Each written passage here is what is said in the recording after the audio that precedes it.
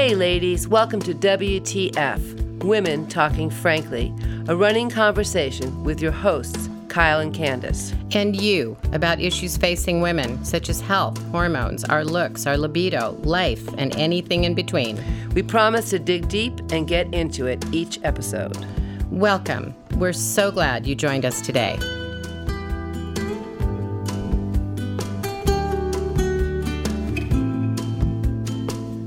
Welcome back to WTF, Women Talking Frankly, and today it's Breast Cancer Awareness Month. Actually, not today, but every day of this month, and we wanted to talk about that with our favorite breast cancer researcher and scientist, Dr. David Zava.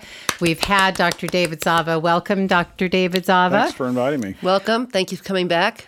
Yes, we've had him do an interview with us a couple months ago. No, it was actually before COVID, I think. Yes. But I remember, David, when I first started working at ZRT, that your book, the breast cancer book, What Your Doctor May Not Tell You About Breast Cancer, How Hormone Balance Can Help Save Your Life, had just come out. And the statistics there were that about 1 in 8 U.S. women would develop breast cancer over the course of their lifetime. And actually, that hasn't changed much. In 2020, it's pretty much the same. An estimated nearly 300,000 new cases of invasive breast cancer are expected. But what's interesting is that, what was I going to read? Breast cancer incidence rates in the U.S. began decreasing in the year 2000. They dropped by 7% from 2000 to 2003 alone. And one of the big theories is that this decrease is due to advances in hormone treatment for women, bioidentical hormone treatment, and women stopping synthetic HRT when the Women's Health Initiative came out. And I just wanted to say to our listeners that I think Dr. Zava has done is among the leading lights in showing us the way, teaching us about the risk factors for breast cancer, talking about the importance of bioidenticals versus synthetics. So just a little intro. If you haven't listened to our other episode, just wanted to give you a little background that Dr. Zava is a biochemist, cancer researcher, a teacher at heart. He didn't start out trying to build a company. He, as a researcher, wanted to provide healthcare practitioners and patients with a deeper understanding of the role hormones play in wellness. And to this day, he's continually searching to understand more fully how the world around us impacts our well-being and how our lifestyle choices, environment, and genetics impact the delicate balance of our hormones, particularly in relation to breast cancer. So I wanted to note that in Chapter 2 of your book with Dr. John R. Lee, the title of the chapter is Risk Factors for Breast Cancer, Why It All Points to Estrogen. So I wanted you to comment on that a little bit and tell us a bit about the research you did and how you came to write that book with Dr. Lee. Yeah, and also, would you mind talking about when you did your breast cancer research, what kind of correlations you saw with various hormonal imbalances? Yeah, early on in Texas, when I was at the University of Texas Health Science Center, we were looking at the impact of estrogens and progesterone, and we pretty much found that estrogens would, in model systems and also in breast cancer patients, that the estrogens would stimulate the growth of cancer, and progesterone had a more of a negative inhibitory effect. Mm-hmm. So it was a balancing effect between estrogen and progesterone. And so we did a lot of models, systems. I then went to Switzerland and worked in a clinical study where we looked at the effects of anti-estrogens, tamoxifen, in combination with chemotherapy. So it was a big international clinical trial that I was involved in. And so I ran a laboratory. We were looking at breast biopsies. So basically what I did is I worked with a pathologist, and we looked under the microscope at breast cancer cells and that came in from the biopsies from the women, and we identified the receptors for the estrogen. So we could see that estrogen receptors were definitely present in the tumor cells that were in the breast tissue, and there was actually tended to be fewer progesterone receptors. So that's really kind of the beginning of how I got to look at estrogens and breast cancer. Fast forward 10 years, and I was reviewing grants for NIH, looking at the effects of estrogens in breast cancer again, and it became more apparent that it wasn't estradiol per se. It was actually the metabolites of estrogen, and some women make more of those bad metabolites than others. So my goal really was to develop methods so that we could measure the levels of those metabolites, and we've done that. And we do that in urine. That's called estrogen metabolite testing. So we can look at, and we know that the estrogens have to go bad. So the diagram you're talking about, where we have all these different things that come into play. We have heavy metals, we have insulin resistance, we have environmental toxicants, we have all different sorts. We have stress, we have all these different things that come into play. We have a melatonin or a lack of melatonin, many different things that come into play that actually alter how estrogen is handled in your body. So if it gets metabolized down the wrong pathways, meaning it becomes oxidized, then it's more dangerous. And so that's what we do with testing now, is we take a look and see whether or not a woman is forming what we call catechol estrogens. This is like glue. It's like estrogen is great. It's wonderful for your body. Everybody needs it, but it can go down the wrong pathway. So, like I said, if you're not sleeping well, you're not producing enough melatonin, you're insulin resistant, you're stressed out, you're lots of different things. Most of the things we know of that are going to prevent cancer are related indirectly to that. So these estrogens can go bad, and if your body doesn't methylate them properly, you need B vitamins in general to do proper methylation.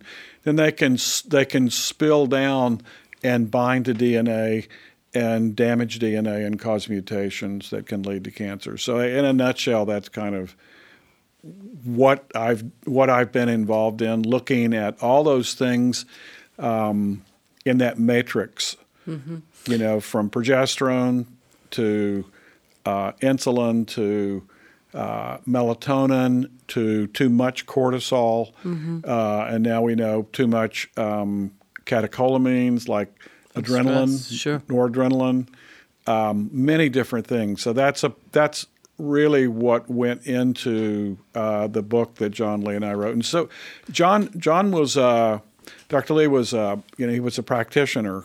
He saw lots of different patients, and I was the biochemist. So we met at a meeting where he was actually lecturing on natural progesterone. And he had certain talents and I had certain talents. So we put them together and wrote the book, What Your Doctor May Not Tell You About Breast Cancer. So, question, you bring up so many good points. My brain is just going crazy right now. But first of all, how much do you think genetics has to do with breast cancer versus adding all the other stresses, the catecholamines, the change in lifestyle has to do? I think genetics has something to do with breast cancer, but not as much as epigenetics. It's what you expose yourself to, your environment, what you eat, whether you exercise or not. Do you get good sleep? Are you sleeping next to a railroad track? It's all of these kinds of things that are going to come into play in terms of how your genetics are going to work. I mean, you could have a flaw in your genes, and that would increase your risk. It's like, okay, you live next to a big highway, and every day you have to walk across the highway, as opposed to you live out in the woods, and you're not going to have the same risk factors. Or you live next to a smokestack that's blowing stuff on your house and your room. So Environmental factors play a huge role, and also, like I said, your stress, How you live your your life. stress level, and how you take care of yourself. What do you put in your body? What kind of foods are you eating? Organic foods? Are you eating food that is not good for you? That's going to increase because I learned early on when we were looking at, we had a chemical that we would use and inject it into young female rats, and it was called dimethylbenzanthracene. And we knew, because this was the studies we were doing, we knew that this chemical would cause mammary cancers in these rats. They wouldn't get any other kind of cancer. They get they would get brain cancer, they would get liver cancer, they get breast cancer. So that was a good model to look at. But we also realized that we had to use, when we injected it into the animals or intubated into them through their mouth, that we had to use corn oil because it was unsaturated fats. So it was enabling the chemical to get oxidized.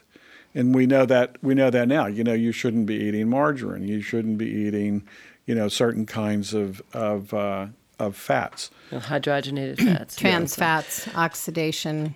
Right. So DNA. I know epigenetics, the study of epigenetics has been around for a long time, basically how you shape your DNA.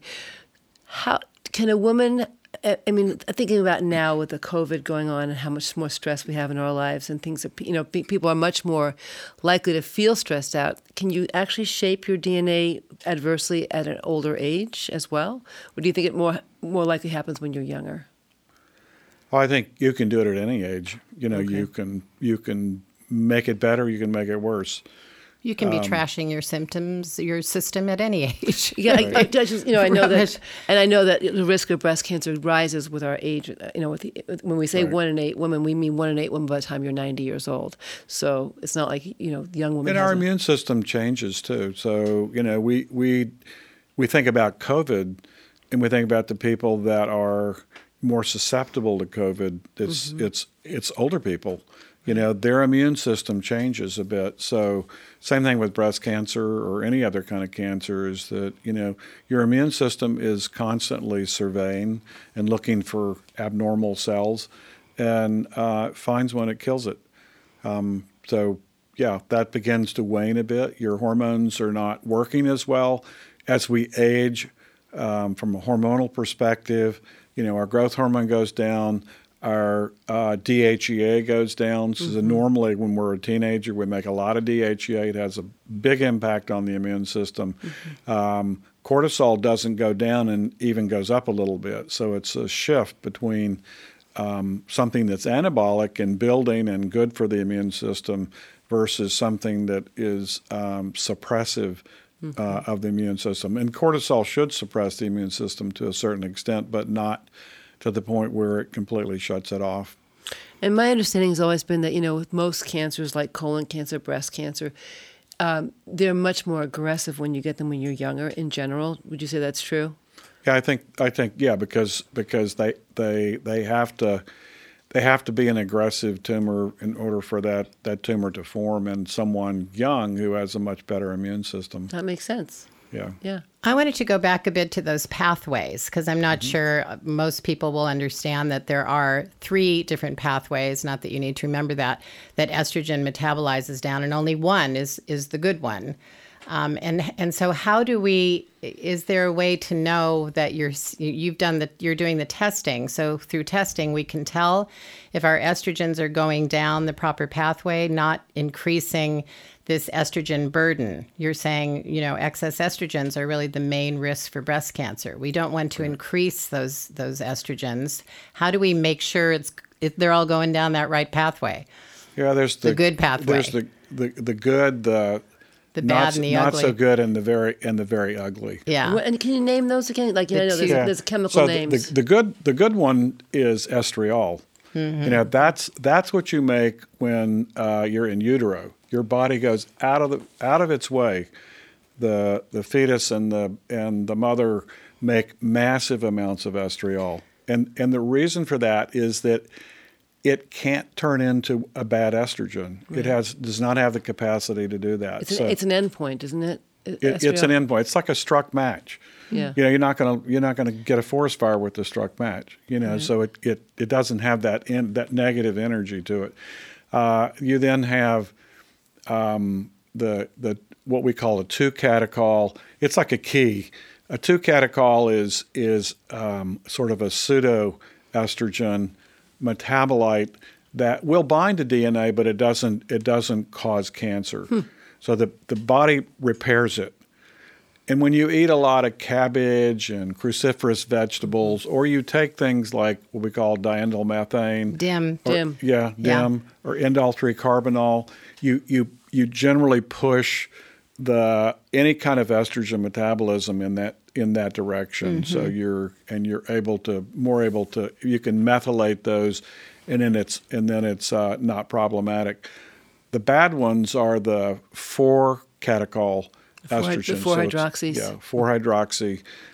Those are, I kind of say, it's like that's a shark as opposed to little a dolphin, a guppy. Yeah. So, but those are going to rip electrons out of DNA. Once they form, they're going to rip electrons out of DNA. So you have an opportunity of methylating those. So you need to make sure that you're getting adequate amounts of B12, B6, folate, the B vitamins, which are essential for methylation. And which particular B vitamins do you recommend?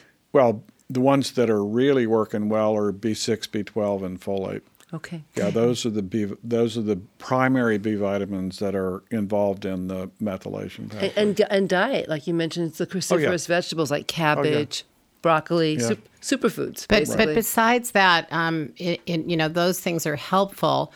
But in general, when you're talking about behaviors, when we're talking about a poor diet, for instance, the sorts of things that lead to increased insulin and insulin resistance and obesity. How does that? And we know that breast cancer rates are much higher in women who are overweight or obese. And what is the insulin connection there? Yeah, insulin, the cancer cells, one of the things that they do, all cancer cells do, is they figure out a way to overexpress insulin receptors on the surface of the cells. So that's, back in the old days, in the 80s, we call those oncogenes. Those were normal genes that were overexpressed. And so what breast cancer cells do is they tend to overexpress the insulin receptors. So actually when insulin receptors go up, the estrogen receptors and the capacity to make those receptors goes down. That's exactly what we saw in cell lines. So, if you're insulin resistant, then your glucose levels are going to be real high. Cancer cells feed off of sugar. They feed off of glucose. And so you have these insulin receptors that are going to receive that signal, and they're going to grow faster because that's just the way they manage to grow and proliferate through the use mainly of cheap sugar. Yeah, so I think maybe clarifying foods. too, insulin resistance happens when we eat too much sugar and too much simple sugar. Our insulin levels rise. And simple carbs. Because the insulin's not, it's becoming resistant, it's not working as well, so we have more and more insulin. And therefore, then it turns on these genes, it sounds like. Yeah, and also stores fat. Yeah. Right. Becomes a fat storage hormone. And that's one of the reasons that we developed the insulin test, so we could take a look and see. So if you have a 10-hour 8 to 12 hour fast, and you wake up in the morning and you poke your finger and collect some blood, and your insulin levels are high, that you're insulin resistant. Because insulin should be at its at baseline level between 2 and 6 or so. But if it's high in the morning when you wake up, then you're insulin resistant. And you kind of tell anyway. Usually you're overweight, you're... Yeah, in my practice, I've often, people will just do like a fasting glucose, but it's not complete without the insulin levels. And sometimes I would actually do a 2-hour insulin glucose tolerance test, because sometimes you have, normal insulin at baseline, normal glucose, but they both go sky high, or just the insulin goes up. So you can catch early, like, diabetes and these increased risks. Yeah, if you're insulin resistant and not diabetic, then you are well on your way. You got your 1 foot in the diabetic camp. And that's why they measure hemoglobin A1C. So that's another test that we developed to be able to look and see, okay, this person is full-blown diabetic. That's an average of blood sugar over a 3-month period. Is it? Yeah, it just gives you the amount of glycation or amount of carbohydrates that the red blood cells have been exposed to, and so it'll bind to the red blood cells, and so you have a certain amount of that, a certain percent. So you want it to be 4 to 5. But when it gets up to 6, and then 7 is sort of the cutoff. We say, okay, you're diabetic. Right. So it's and some people we look at, they're way up there. They're real like high. 9. And I like the hemoglobin A1C test myself. However, if it's normal, it doesn't necessarily mean the person is not insulin resistant. So that's when I would add in the insulin test, the insulin, fasting insulin, maybe a 2-hour insulin, because sometimes, an average can be fine, but you're missing the highs. And so it can be an incomplete test, but it's a good test if it's high. It's one of those funny tests. I wanted to ask, too, about in conjunction with insulin resistance and polycystic ovarian syndrome, if there's a big link. We know there's and maybe you could explain what's happening there when insulin is high and what's happening to that ovarian production of testosterone and androgens, and how that relates, and is that a risk for breast cancer? I don't think it is, because I think androgens generally tend to be have a negative effect on breast cancer. So they're anti-estrogens. They act like anti-estrogens, and I work with someone who actually uses testosterone in women. She puts, pellets of testosterone in women close to the breast tissue, along with aromatase inhibitors, because the real key is that you don't want the testosterone to convert to estradiol, and you really don't want it to convert to dihydrotestosterone, because then you have a lot of side effects from that. So the pellet therapy actually contains testosterone, finasteride, which prevents testosterone going to its more potent androgen DHT, dihydrotestosterone, but also an aromatase inhibitor. That sounds good. Is that Rebecca Glazer? Yeah. So from the lab perspective, and she has really good results in women not having recurrences of breast cancer, but often they'll have problems of too much testosterone. I would think so. You lose your hair or you grow a beard, and most women don't want that. Don't like that look. Yeah, they don't like looking like that. So not that look. I don't like that. Sideburns. Sorry. But not all of them. But it really works well for preventing breast cancer, at least recurrences in women. Wow. So is that something that women, I know we're jumping around here a little bit, but if a woman has had breast cancer and they do the tumor markers and she has estrogen receptor positive, she can't be on estrogen, but possibly could be on testosterone if she's taking aromatase inhibitors so she can get the bone density protection, correct? Right. Okay. Yeah, I having worked with the clinical trials and stuff on anti-estrogens and denying women of any kind of estrogen replacement therapy, I tend to believe that if you use a physiologic amount of estrogen, it's not problematic. But that's every physician's decision as to whether or not they're going to give someone estrogen. Because in general, again, in my opinion, looking at hormones in all different sorts of body fluids and saliva and serum and capillary blood from the finger and urine and so on, is that most of the forms of estrogen replacement therapy are more than women need. It's not harmful, but it's more than they need, and that cancer is going to be stimulated with too much estrogen. And there's also a greater likelihood that it can form one of these bad estrogens because there's plenty of it around, and that could be damaging to the breast. But there's really, if you look at the literature, there's not a lot of literature that says that estrogen is all that bad for a woman who's had breast cancer. You know, that you get a recurrence. The thing that gets me is that if you look at what happens when you take a woman's estrogen away, let's say, for example, in 2002, the Women's Health Initiative study came out, and I said right off, I said, man, you're really doing women a disadvantage, you know, putting them at a disadvantage, because they're coming in, and I'm sure, Kyle, you saw this. Oh, yeah. They're coming in and saying, man, I'm miserable. You know, put me back on hormones. I'll take the risk. Any risk. Yeah, because, you know, now their quality of life is gone downhill significantly because, you know, estrogen is needed for memory. It's needed for your skin. It's needed for your bones.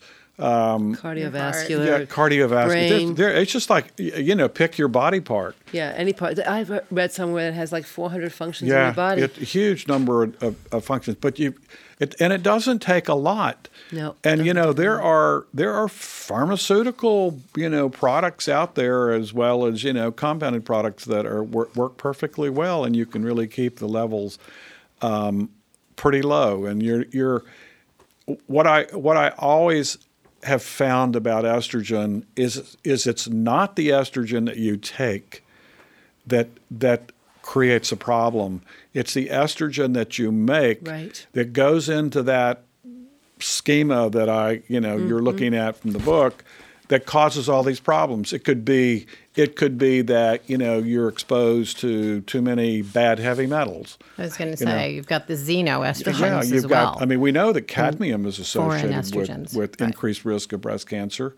Others also, you know, you have mercury, cadmium, lead, arsenic, and those are things that we now test both in urine as well as in blood spot for that reason. It might seem kind of odd, but just about everything that I've developed in the laboratory is related to breast cancer. Sure. So, you know, and that's basically how I've added on tests, you know, from the cardiometabolic, we talked about insulin, to the heavy metals, to essential elements like iodine and selenium. Those you have to have adequate amounts, or there's an increased risk of breast cancer. Sure, I was going to ask you about selenium as a possible.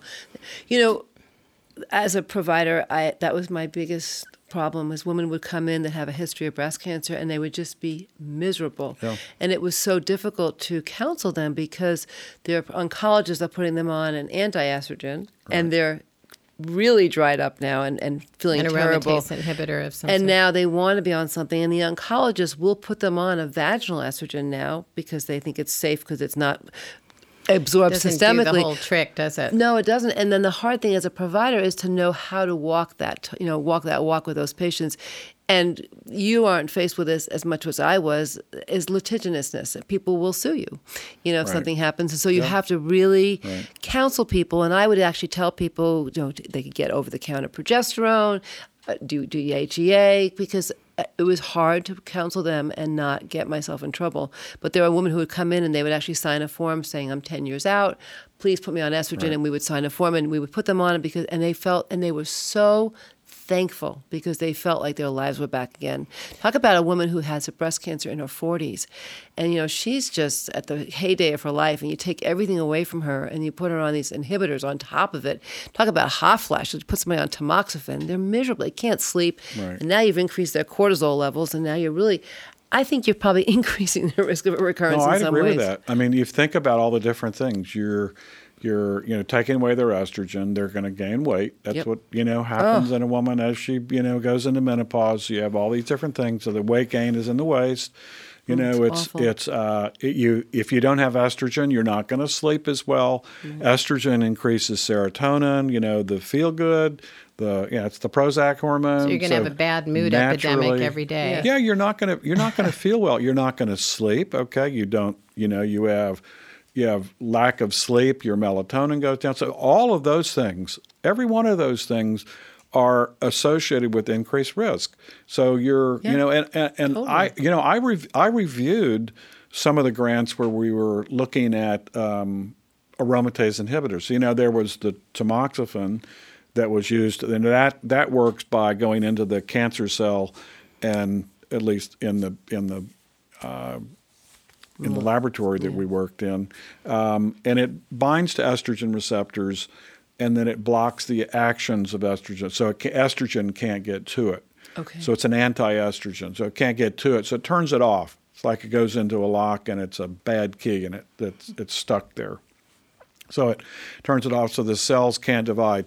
Well, you know, when we were doing the big international clinical study, we were looking at tamoxifen, and we were looking at overall survival and survival of the patients, and the tamoxifen worked really well for the first 2 to 3 years, and then the curves flipped, and tamoxifen wasn't as good, or it wasn't any better than no treatment at all. It works okay, but it can create, like you said, can create a lot of problems. And then the next group of types of therapies were the aromatase inhibitors. Mm-hmm. So Aromacin and Arimidex and those types of things. So women went on those, and that just completely removes a lot of the estrogens in your body.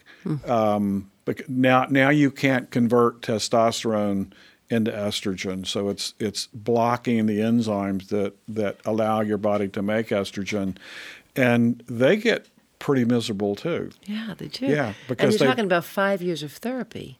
Well, I know. I mean, and what if you get breast cancer when you're 40? Exactly. And it's like, okay, well, you only have to use this for 5 years, and it's like, okay, well, what about when I'm 45? Because I plan to live, until I'm 80. Right. And most will. And my bone density is going to be terrible. Yeah. And my brain. And that was, for me, I was a principal reviewer on the grants, and I wasn't very popular because I said, look, quality of life is just going to go downhill in these women. And I asked, I said, are any of you aware of the fact that you can get natural progesterone over the counter? And these are all the scientists, NIH, sitting around a great big table and pontificating about this and that and what people are writing grants about. There was not a soul out of 25 people that were reviewing grants that had any idea about the fact that you could actually buy natural progesterone. Isn't that awful? Over the counter. They weren't aware of it. And I think the point that's important there is that we're talking about estrogen, and that it can, how essential it is, and we can use it safely, but it needs to be balanced with progesterone, which is its physiologic balancing partner. And I know that Dr. Lee, when he studied with Katarina Dalton in England, came back to his practice, never had a case, as I understood, never had a case of breast cancer in his practice. But I wanted to remind you. Probably a new case. The same with me, Candace. In my practice, over the years, I practiced for over 20 years doing bioidentical hormones, and I would say I had a handful of patients who converted to breast cancer. Yeah. And we've talked about this before on other episodes.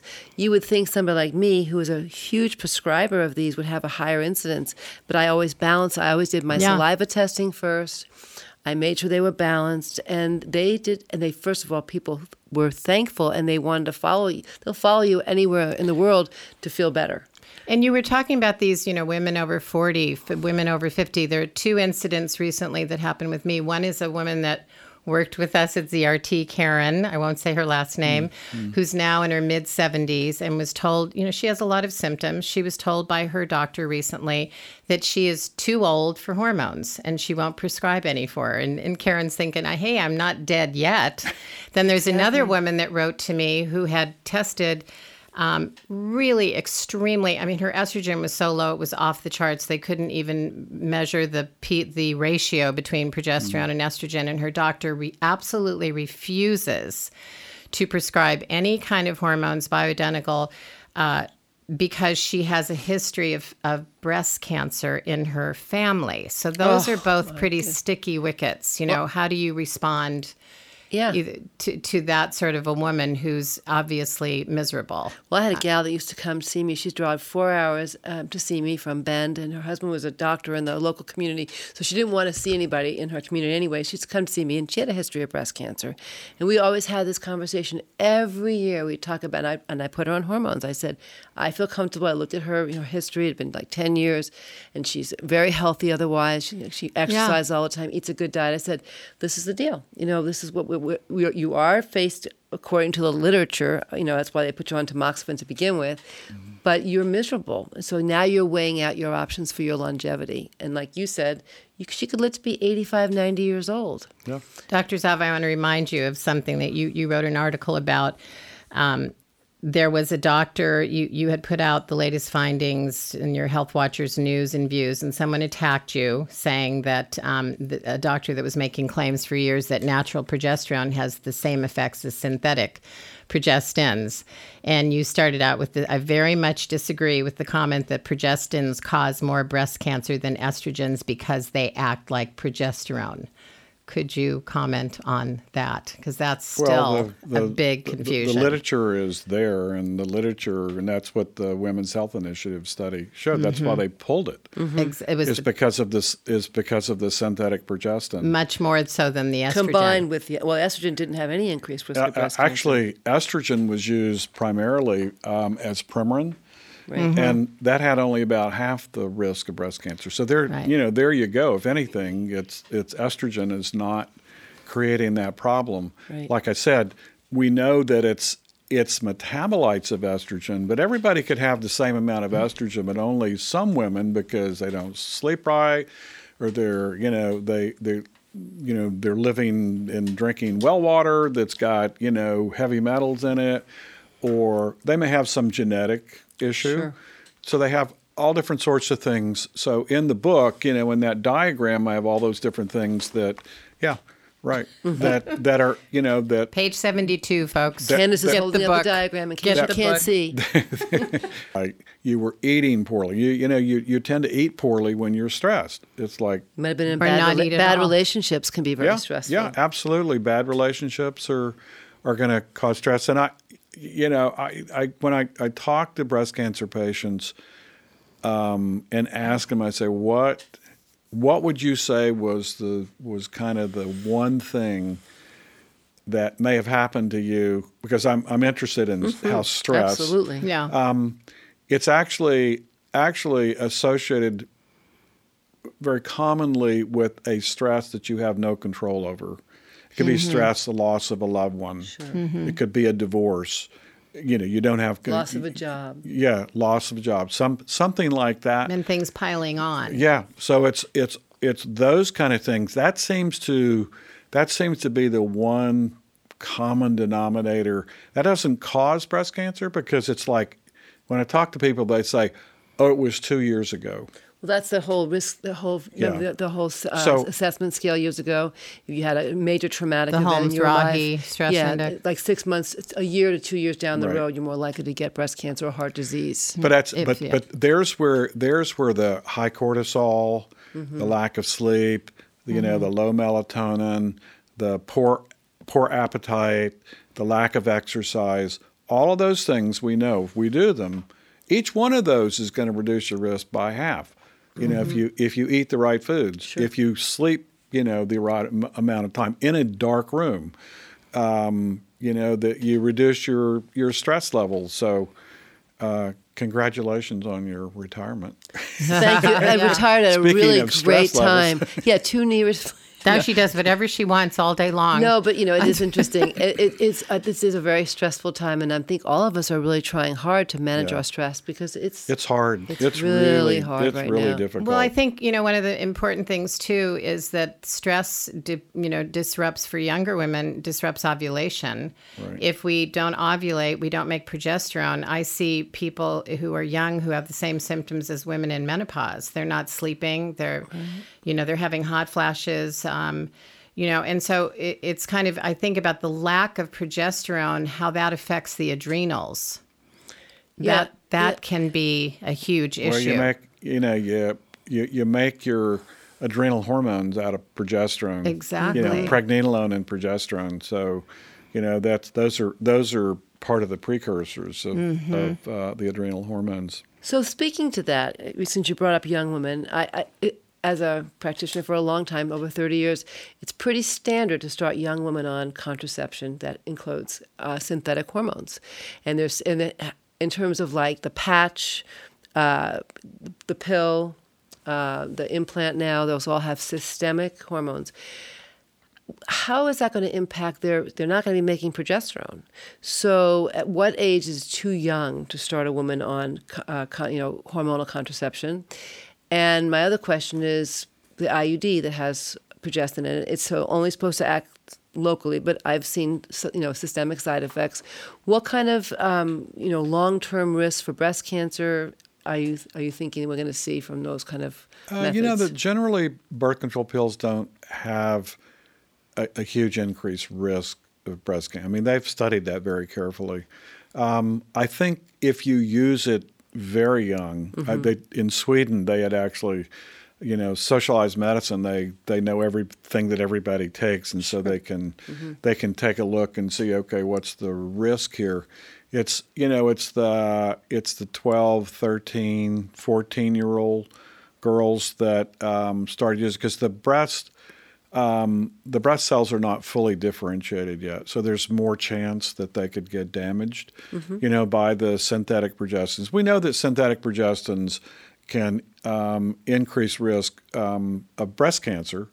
So, but it's not that much. It's not huge. It's not like it's women. Doubling in older women. But, there is an increased risk, but it's not like it's triple, quadruple the risk with a synthetic progestin. And the birth control progestins tend to be a little bit different structurally than the synthetic estrogens that women use in combination with synthetic estrogen.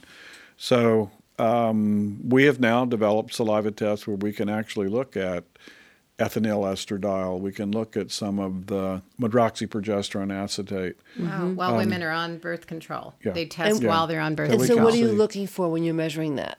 Looking for that molecule. How much of it is present? Because we know what the relative affinity of that molecule is for the estrogen receptor. So generally what we see, let's take ethinyl estradiol, which is a synthetic estrogen. It's in most forms of birth control. Is that we see that ethinyl estradiol quantitatively is approximately the same as estradiol.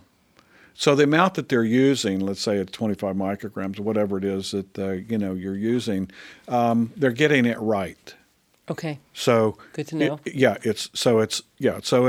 It's good, and we look at symptoms. We don't see a lot of symptoms, but in a few people that we've looked at where they just have terrible symptoms, and these would be the women that you probably have talked to that said, I can't take any kind of birth control pill at all.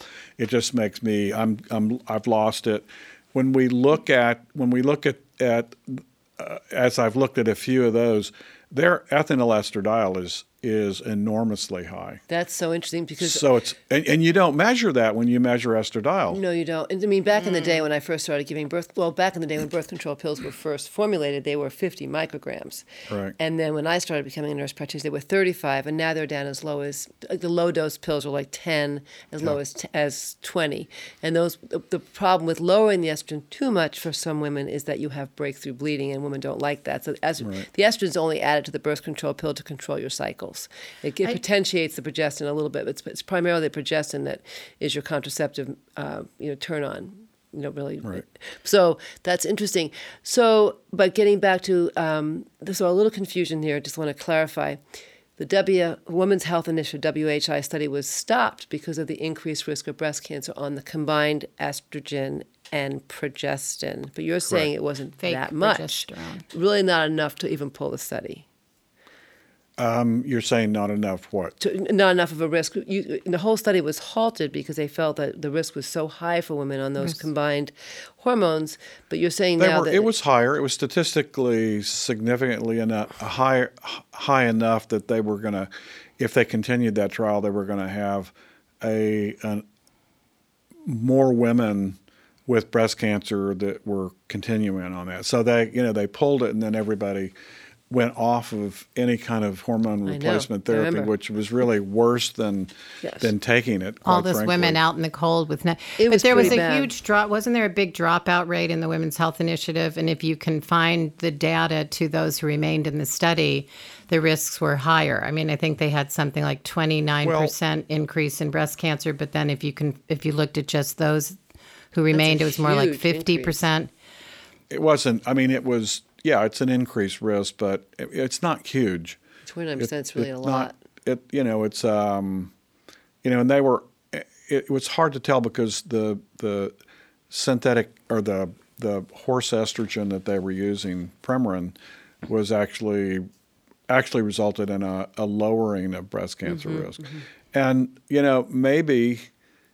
What John Lee used in his clinical practice, because that's what he had available, he reduced the level of the conjugated estrogens, the Premarin, to 0.325, and then he used natural progesterone. I was going to say, can women feel safe using an HRT combination like that? Well, I can't say. Why not? That's what he used, and he didn't get. He got very little, if any, breast cancer in his clinical practice. That actually makes sense. The problem with any oral estrogen is that you can have some problems with blood clots, or you could have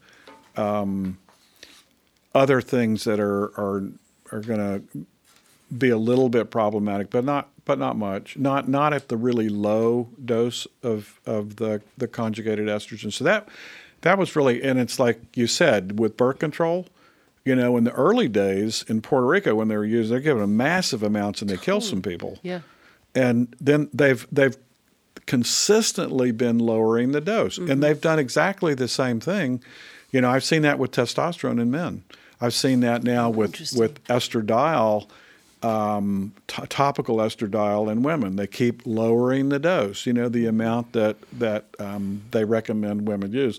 So pretty soon it's going to get to what I've been telling people for the last 20 years is you really shouldn't use serum to monitor your level of hormone that's getting into the body. You should use something like capillary blood from the finger or saliva, and you cannot use urine either. Because it doesn't show up very much. You just don't see it. It's so interesting. So many people are so resistant still after all these years to the salivary testing. Can you comment on that and just explain to the audience why salivary testing is superior to blood testing for looking at levels of hormones in the cell? Yeah.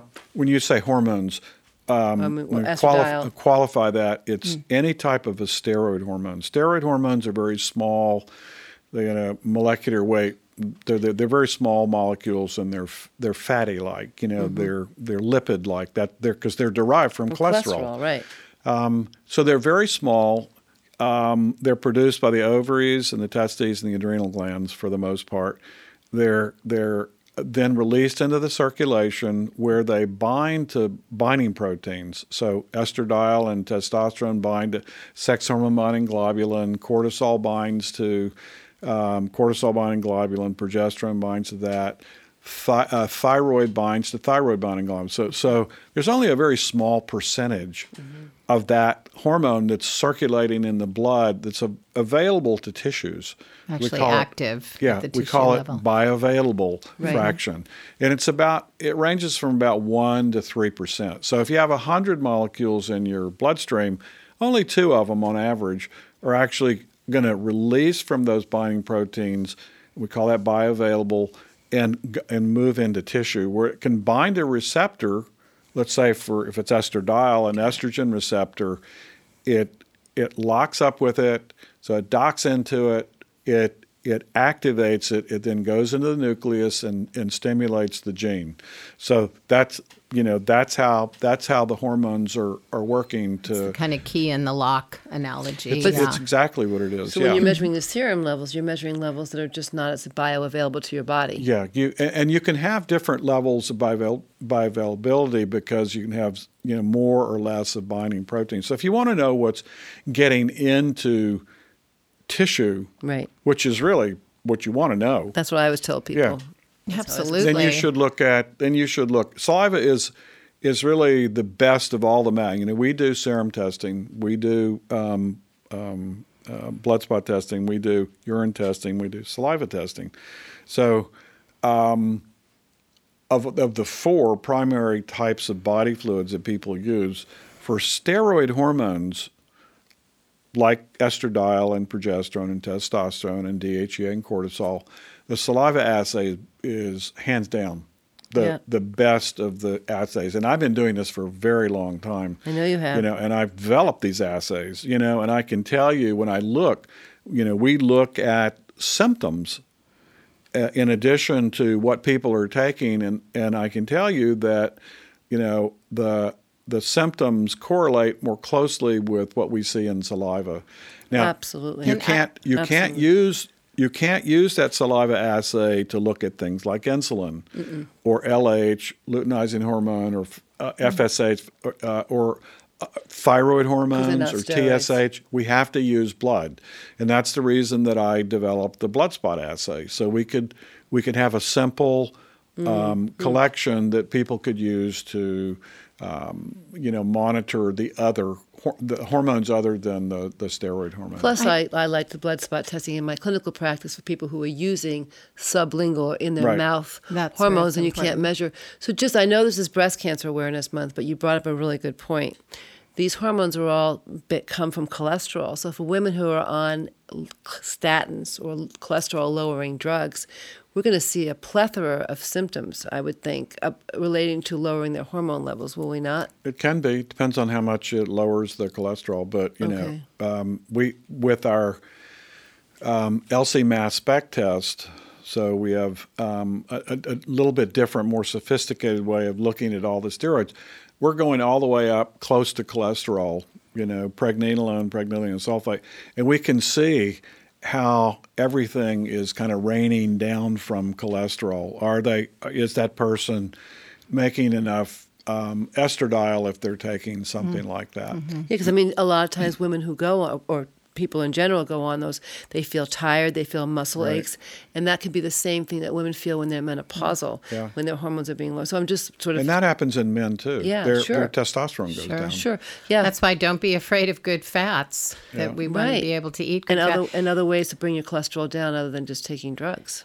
I wanted to just compliment Dr. Zava, though, in his creation of making the saliva test available to women and doctors. I think over the years, that's where the functional medicine movement has grown. You have so aided and abetted that because doctors like you, Kyle, are so much happier to see available fraction of hormone correlated with symptoms. It tells you so much more. And with the patients, they're able to say, no wonder I feel this way. We can make those correlations and say, this is what's really happening at the tissue level, and that's why you're feeling this way. That is never done with blood tests. They don't even try to correlate symptoms with serum. Right. Or any of it. I just want to circle back for 1 second to the birth control pill. That was a big deal. And I know you brought it up before, Candace, in conversations. So we can feel safe as providers and as mothers of daughters of putting them on birth control pills in their teens if they have, first of all, a need for contraception, or second of all, if they have heavy periods or severe cramps. So you feel that that's not going to be increasing. We know that putting on birth control pills reduces your risk of ovarian cancer and uterine cancer for sure, but you're not going to see an increased risk. We would see an unbelievable epidemic of breast cancer, I think, in our country, right, in the world. So you're saying that in your I don't think it's from birth control pills. I think it's from the environment. Right. But in your esteemed view, putting a young girl on birth control pills is not going to increase her risk of breast cancer in general. Well, you did say the younger the more risky. Young. So under 14, perhaps. Yeah. Before the breast tissue is fully formed. Right. Okay. But can I just raise the issue? If something like 52% of women are estimated to be on birth control that are not using it for contraception. So they're using it because their periods are heavy, or because they have acne, or because they have PMS. Or they don't want to have periods. A lot of women nowadays don't want to have periods. Is that really a healthy approach when we know that these things we can identify these symptoms as related to a hormonal imbalance, and often we can use natural things like chasteberry or I agree. topical progesterone. Why put them on a pill? And I found, and I'm talking to a lot of young women because my daughters get me on all these podcasts that are, the demographic is women in their 20s and 30s, and most of them don't want to be on the pill. They don't feel good. Yeah. They don't like it. And we have Dr. Jolene Brighton out there wrote a great book, Beyond the Pill, and so many people are embracing that. There are great fertility trackers now that allow you to track if you are sexually active.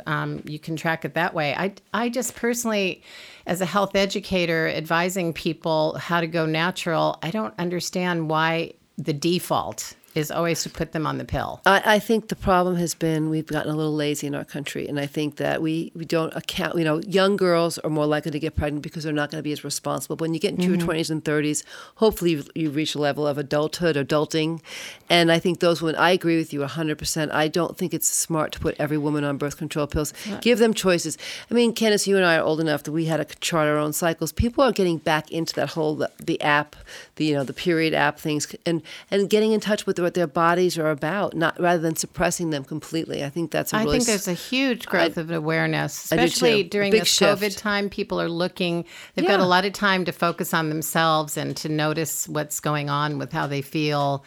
And they don't want to be on things that are unnatural. I agree with that. And they're frustrated with their doctors who say, you got acne, here's the pill. You got PCOS, forget it. You're never going to get better. You've got to be on the pill for the rest of your life. That is not what most people want to hear. Well, it'll if you go on the pill for acne, it'll get rid of the acne, but it'll make the reason you got the acne to begin with, which is probably PCOS or something like that. Too much sugar in your diet. It actually makes your insulin resistance worse, and you're going to get more weight gain around the waist, and it's just not. Didn't you used to say that high insulin causes the ovaries to overproduce androgens? It works.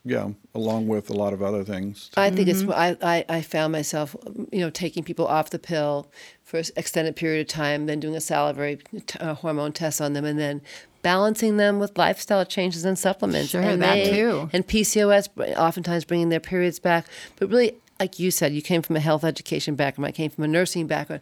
Different approaches than standard medicine. We are all about educating women and empowering them to make the changes. I think that's important. And increasing awareness, which I think, this book, a lot of young women are very concerned about breast cancer. They have it in their family. They have a family history. They're worried about being on the pill. They don't often know how their diet contributes to this. They don't really understand how obesity and alcohol contribute. A lot of people drinking a lot of wine lately, stuck at home. Is that increasing our breast cancer risk, Dr. Sava? Well, we like our red wine. It'll more. If you have more than a couple glasses a day. Yeah. Oh, good. A couple glasses is good. Well, I always think of, and I don't know how much experience you have with this, but I always think, well, I'm half Italian. No, and so it's in my genes. You've got wine receptors. I have wine receptors. No, seriously, I think about, countries like the European countries, like, France, they drink wine with lunch and dinner, and Spain and Italy.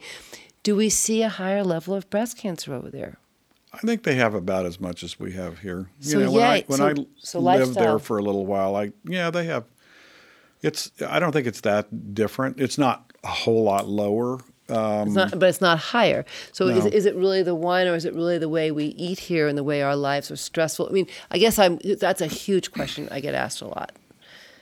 Yeah, I think it's about wine. Right. I think it's lifestyle. I think wine. It could be. It could be associated too much of it, because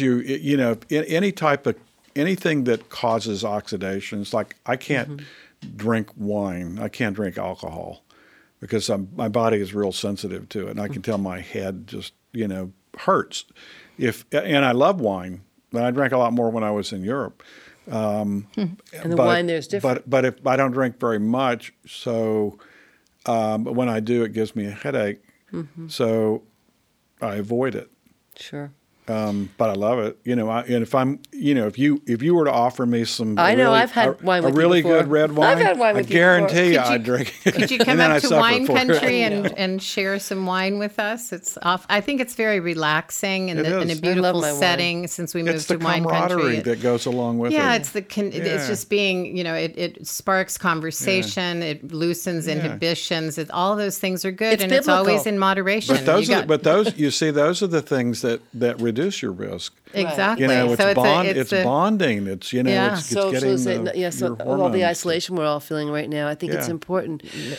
So that's a great segue into, we talked about, all the risk factors and things. We talked about lifestyle. So supplements, if you were a provider, what would you be recommending people take? I mean, we talked about DIM. How about like ashwagandha? And DIM, by the way, is an extract of cruciferous vegetables. So it's like eating 2 pounds of broccoli, I think. Which you can't do without getting horrible gas. Right. So what do I think about it? I take it every day. Ashwagandha? Yeah. Do you? Because I'm concerned about COVID. Sure. Yeah, and anything that is keeping my immune system intact, keeping it working. So I do all the things I know that you should do, at least from my reading of the medical literature. You should do to try to prevent a virus from being able to grow. Ashwagandha would be one of them. Elderberry, curcumin, grape seed extracts, those kind of things. They have chemicals in them that go way back in history that indicate that these things when you take them, and I find for myself I don't get sick as frequently.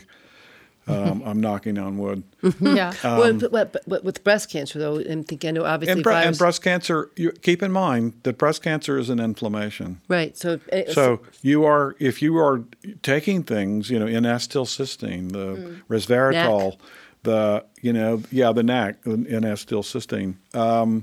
Precursor. A lot of the things that we've talked about, ashwagandha, they have phytochemicals in them that are good free radical scavengers. Sure, sure. And that's really important because, breast cancer is an inflammation, and it's an inflammation, and you get these free radicals.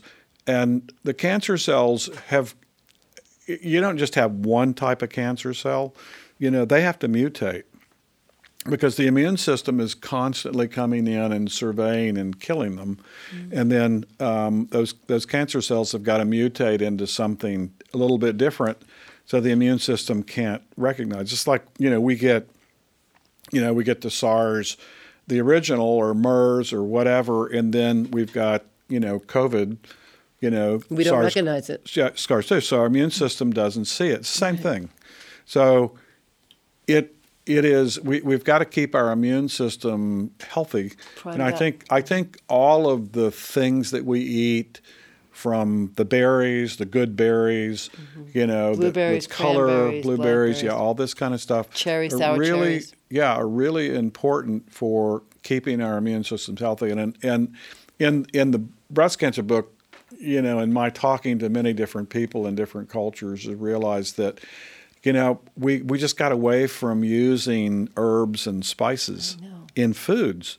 That's traditional in other, ethnic groups around the world. Right. And I think those are, the small things that when you eat something, it doesn't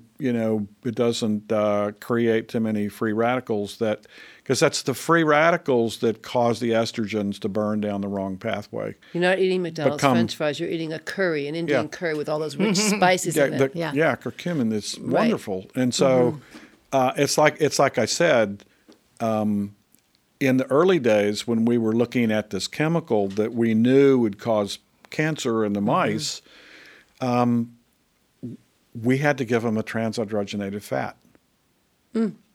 Along, a corn oil or okay, gotcha. So the different kinds of things that would cause that chemical become active, and if we didn't give them, then they had a much lower incidence of mammary cancer. So it's no different in humans.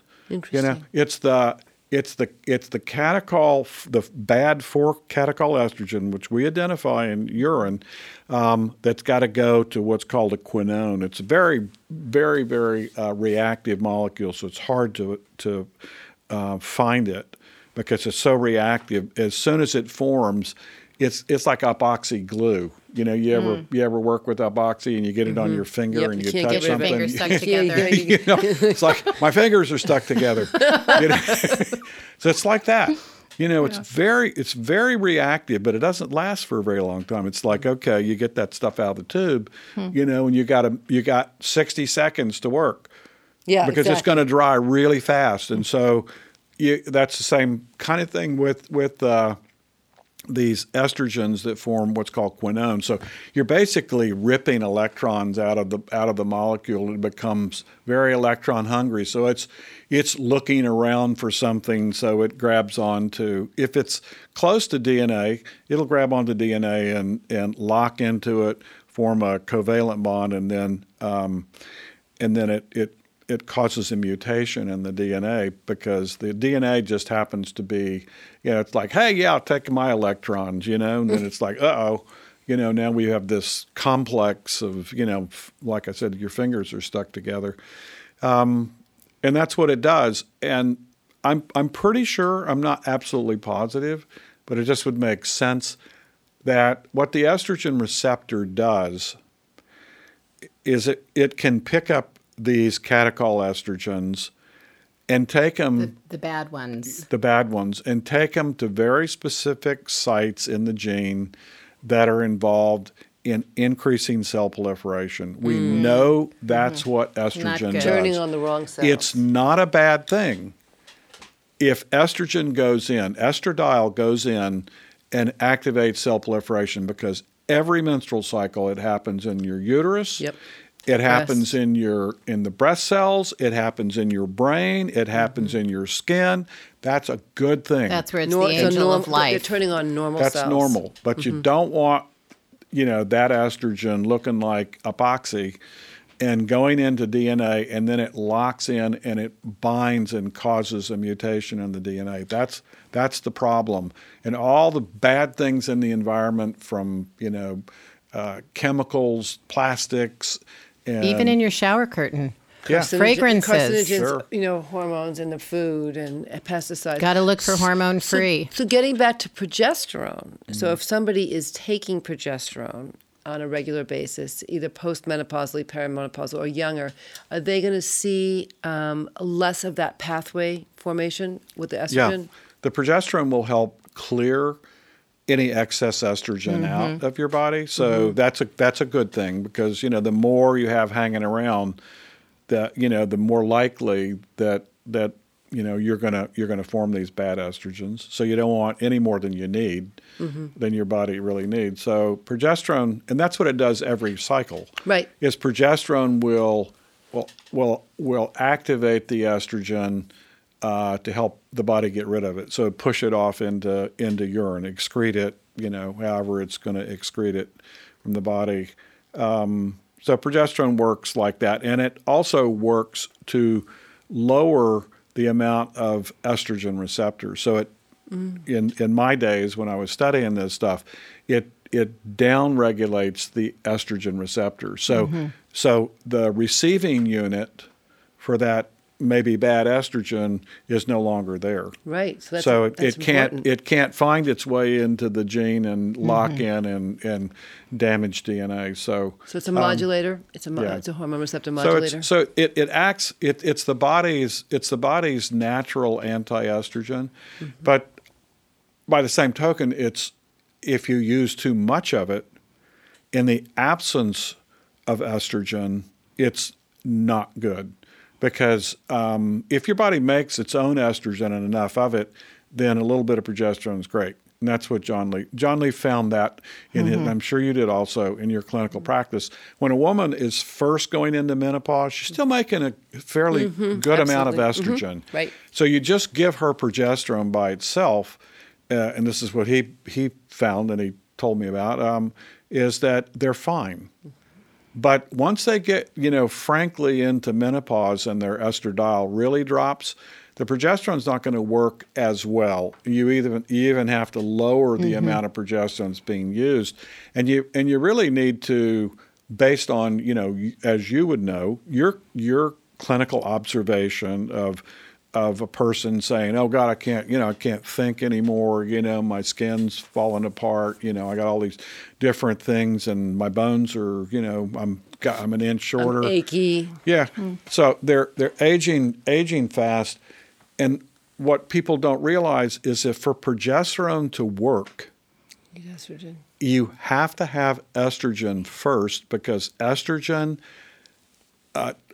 stimulates the progesterone receptors, so progesterone can work. So you have to have a little bit. So you can measure that. That's why I like to measure it in saliva. So if your estradiol is a reasonable level, then you don't need to give them any more estrogen. And that's exactly what John said. He said clinically, as you would know, Kyle, that you can kind of tell. Yep, you absolutely can tell. Yeah. And especially when you notice that progesterone is not working, then you start thinking, Right. do you have all these other symptoms?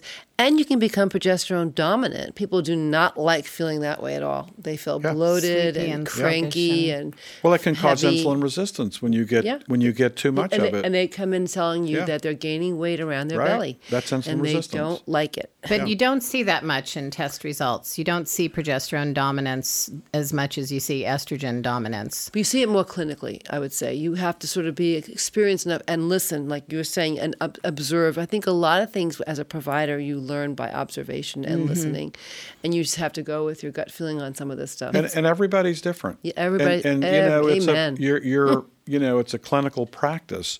You're practicing, and every single agree. person that walks in, it's a little bit different.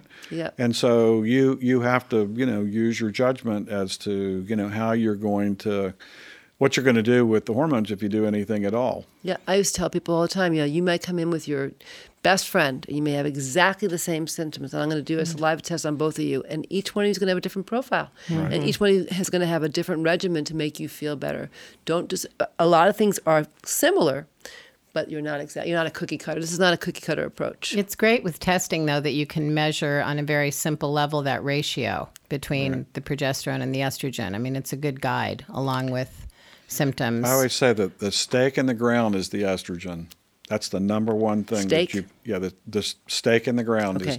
is you're going to base everything. You talk Bottom about line. a ratio. Yeah. That estrogen's got to be right first, because let's say that the estrogen is way high, and then you use a lot of progesterone. Oh, yeah. That might have the same ratio, but that's not what you want. It's not. Because the estradiol is binding its receptor. It goes in the gene. It stimulates the production not only of progesterone receptors, so that the cells can now respond to progesterone, but also new estrogen receptors. So you have to have both of them.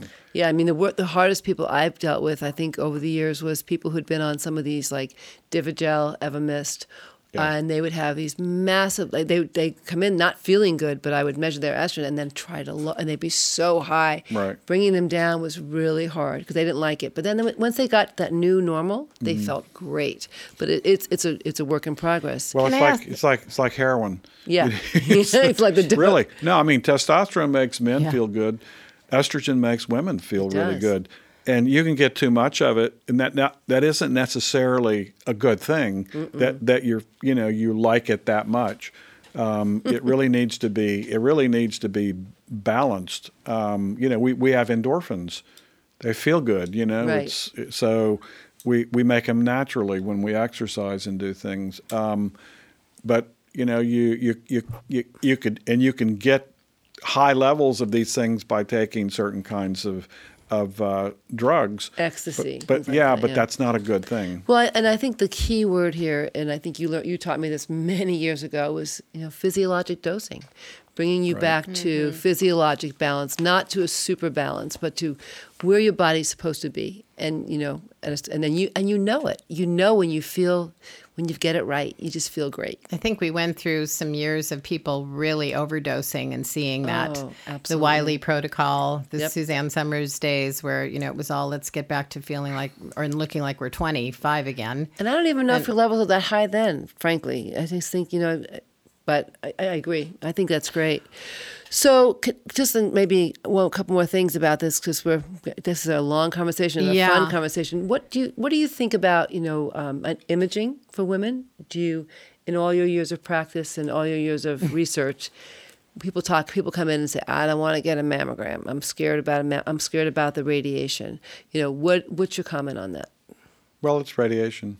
Yeah, a little bit. Yeah. Not much. Right. But I mean, I'm not one to talk about that, really. Okay. It's not my field of expertise. Sure. But if you have a reason.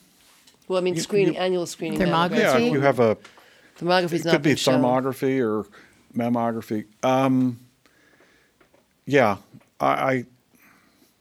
You've not seen anything in the literature that substantiates. I mean, I know what I learned is that it takes like 30 mammograms to equal one chest X-ray, the radiation, and that there was no correlation in increased risk of breast cancer. And we still encourage people to get their yearly mammograms. Yeah, I mean, it helps you identify if there is a specific something that looks like a breast lesion, so that you can go in and get a biopsy and find out if it needs to be removed. But safety's there. I think that's important for women. What about women that already have breast cancer? Have we discussed enough to give our listeners an idea of that it might be okay to use some hormones once they've had breast cancer to get relief from the symptoms of? It really depends on the physician. Mm-hmm. I don't think that there's really not very much literature that says if you use a physiologic amount of estrogen, like a patch, that it's increasing the risk at all of a recurrence. I just really don't know any literature that says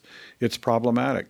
Or that the use of progesterone could help to prevent a recurrence, possibly, in its breast protective benefits. It's the same kind of thing. I don't see any literature that says, it's associated with an increased risk of a recurrence. Mm-hmm. And that the hard thing is, so many women who have had cancer, it's been 5-10 years, they're no longer under the care of a physician anymore. Right. They're kind of on their own. Once you get past that 5-year mark, you really are on your own. And so it's up to that woman to sort through some of this herself. And it's hard. It's not easy stuff. 'Cause, I'm one of those women. Yeah, I know you are. Yeah. And so it's just one of those. I think it's a sticky wicket, but I think we've gone through a lot of good information. And like we said, there is natural progesterone that's over the counter. There's DIM that you can take. There's some herbs and supplements that we can try. Candace, we can post those on the site as well, some of the supplements that we know help with women with their symptoms, like black cohosh and things like that. Oh, yeah, there's so many good things. And also just being, reading labels, making sure that you see the label that says these animals were not injected with artificial hormones. Grass-fed beef, knowing that it's not everybody can afford organic, but making the best effort you can. Mm-hmm. Trying to reduce the use of fragrances and chemical cleaners. I mean, if you can't pronounce all the words, all the ingredients on the back of a bottle, then, avoid it. And look, we've got so many great alternatives. So it's what you do, and it's what we're not doing, and it's what we're doing. We have to look at plugging in all the pieces. I wanted to just read something, just a little bit from the last of your book, What Your Doctor May Not Tell You About Breast Cancer. On a nitty-gritty, we're talking about, we hope you'll remember that progesterone isn't a magic pill. You're a complex human with a body, emotions, a mind, and a soul. And it may be time to pay more attention to what's going on with some or all of these aspects of yourself. On a nitty-gritty level, we hope that you'll get your hormone levels tested, keep your hormones balanced, eat your broccoli and cauliflower, and avoid trans fatty acids and xenoestrogens. I think that's great. I think that's a good summing up of, Yeah, Jenny Hopkins wrote that. Jenny. And, Michael Pollan said, eat food, not too much, mostly plants. Getting back to a plant-based diet is really important. And not too much. Not too much. And I remember when I went to a functional medicine conference years ago in New York, and I thought remember everybody talked about spinach. They talked about broccoli, and broccoli is cruciferous vegetable. Yeah. Cruciferous vegetables are really superfoods. Right. They really turn off some of these cancer. And the berries and the phytoestrogens, and flaxseed cherries and hemp seed. And eat a rainbow every day. Dr. Oz said, I always tell people, that doesn't mean a rainbow of Skittles. That means a rainbow of food. Like, have your, the purple potatoes and the red red onions and an orange, and make sure you have a rainbow every day of food, and you're really going to get. We do that. We do that at home. We do Sherry too. and I eat like that. I do too. That's my mother was a big fan of having a garden, having fresh fruits and vegetables. Mm-hmm. We have all these beautiful farmers markets that are open now, and they're just wonderful. And it makes eating a pleasure too. Mm-hmm. And also how you age. I mean, I've known you for how many years? 20 years. I've known. Look how much grayer my hair is. It's a little bit grayer, but you don't look any different. I just took away the Grecian formula. No, but honestly, Dr. Zava, you're the same weight. Yeah. You look great. Well, Kyle, the same thing. I've gained a little bit of weight from the whole COVID thing. Seriously, the hardest thing is around the middle. I mean, even though how hard there's a bit of inertia going on here with COVID. Yeah, but I'm probably like a lot of people. I'm a bit depressed about the situation. Yeah. I mean, I can handle it, but it's like, wow. It's a lot. Well, this is really, something's got to happen. Well, 6 months, I know. Well, let's... and we know what that is. So getting back to... So, Dr. Zava, in closing, though, what is the message that you would want women to know about hormones and breast cancer? And what do you hope to see happening in the world of providers in gynecology that would illuminate this in a better way? Well, I think people need to know that, it's they if they're interested in prevention, which I'm really big on, that it's getting enough sleep, eating right, like you said, the rainbow. Progesterone's great for helping with sleep. Reducing stress. Take progesterone, which you can get over the counter. Mm-hmm. Particularly if you have issues like fibrocystic breast and things of that nature. So, and if you just don't feel right, test your hormones and find out, what's the problem, because it could be thyroid, it could be low estrogen, it could be high estrogen, it could be, some type of a thing that you could work with your practitioner with and fix it to a certain extent. And in the last 20 years, the growth of functional medicine has been huge. You can find a practitioner through ifm.org, their physician finder, put in your zip code and, get with somebody that really knows hormones and hormone testing and hormone rebalancing. It can be done. It can be done, and it will be done, and don't give up until you find somebody. So we always like to end our program with an essential truth that Candace and I came up with when we first started doing this work together. And I think one of these would be important is not all hormones are created equal. Bioidentical hormones are better. And I think that's the message we came back with today. No question about that. Right? Would you say? Yeah, absolutely. Bioidentical, plant-based. The model is really plant-based hormones that are used in physiologic amounts, as you two were talking about, during the time, if you're cycling, that you would be making them naturally. And delivered in ways that are, most effective, like transdermal patches for estradiol, don't you? Creams. Do you prefer that to oral? You were talking about the rigors of oral. So, that's a good way to go. Insist upon it. So, ladies, Breast Cancer Awareness Month. I hope we've covered a lot. I know we've covered a lot. I hope this has helped you, and I'm making some decisions about yourselves moving forward. And Dr. Zava, as always, a pleasure to have you. Thanks for inviting me. Thank you so much. Thank you for coming. You are really a rock star. Yes. I wish I were. That's what I always wanted to be. In your next life. I went into science. He's a good singer. I know that. Well, thank you again. Well, here we are at the end of this WTF, Women Talking Frankly podcast episode. In signing off, we want you to remember that what you are feeling is not all in your head. And that you have so many options to choose from to get you back to balanced living. Until next time, be well.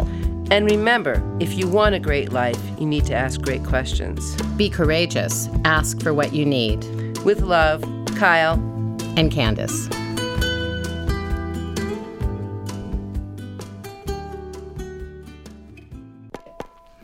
Our website is womentalkingfrankly.com, where you can find all of our episodes, check out the show notes for resources, articles, and remedies, and where you can also feel free to email us with any questions, a hormone story, anything you'd like us to share with our listeners.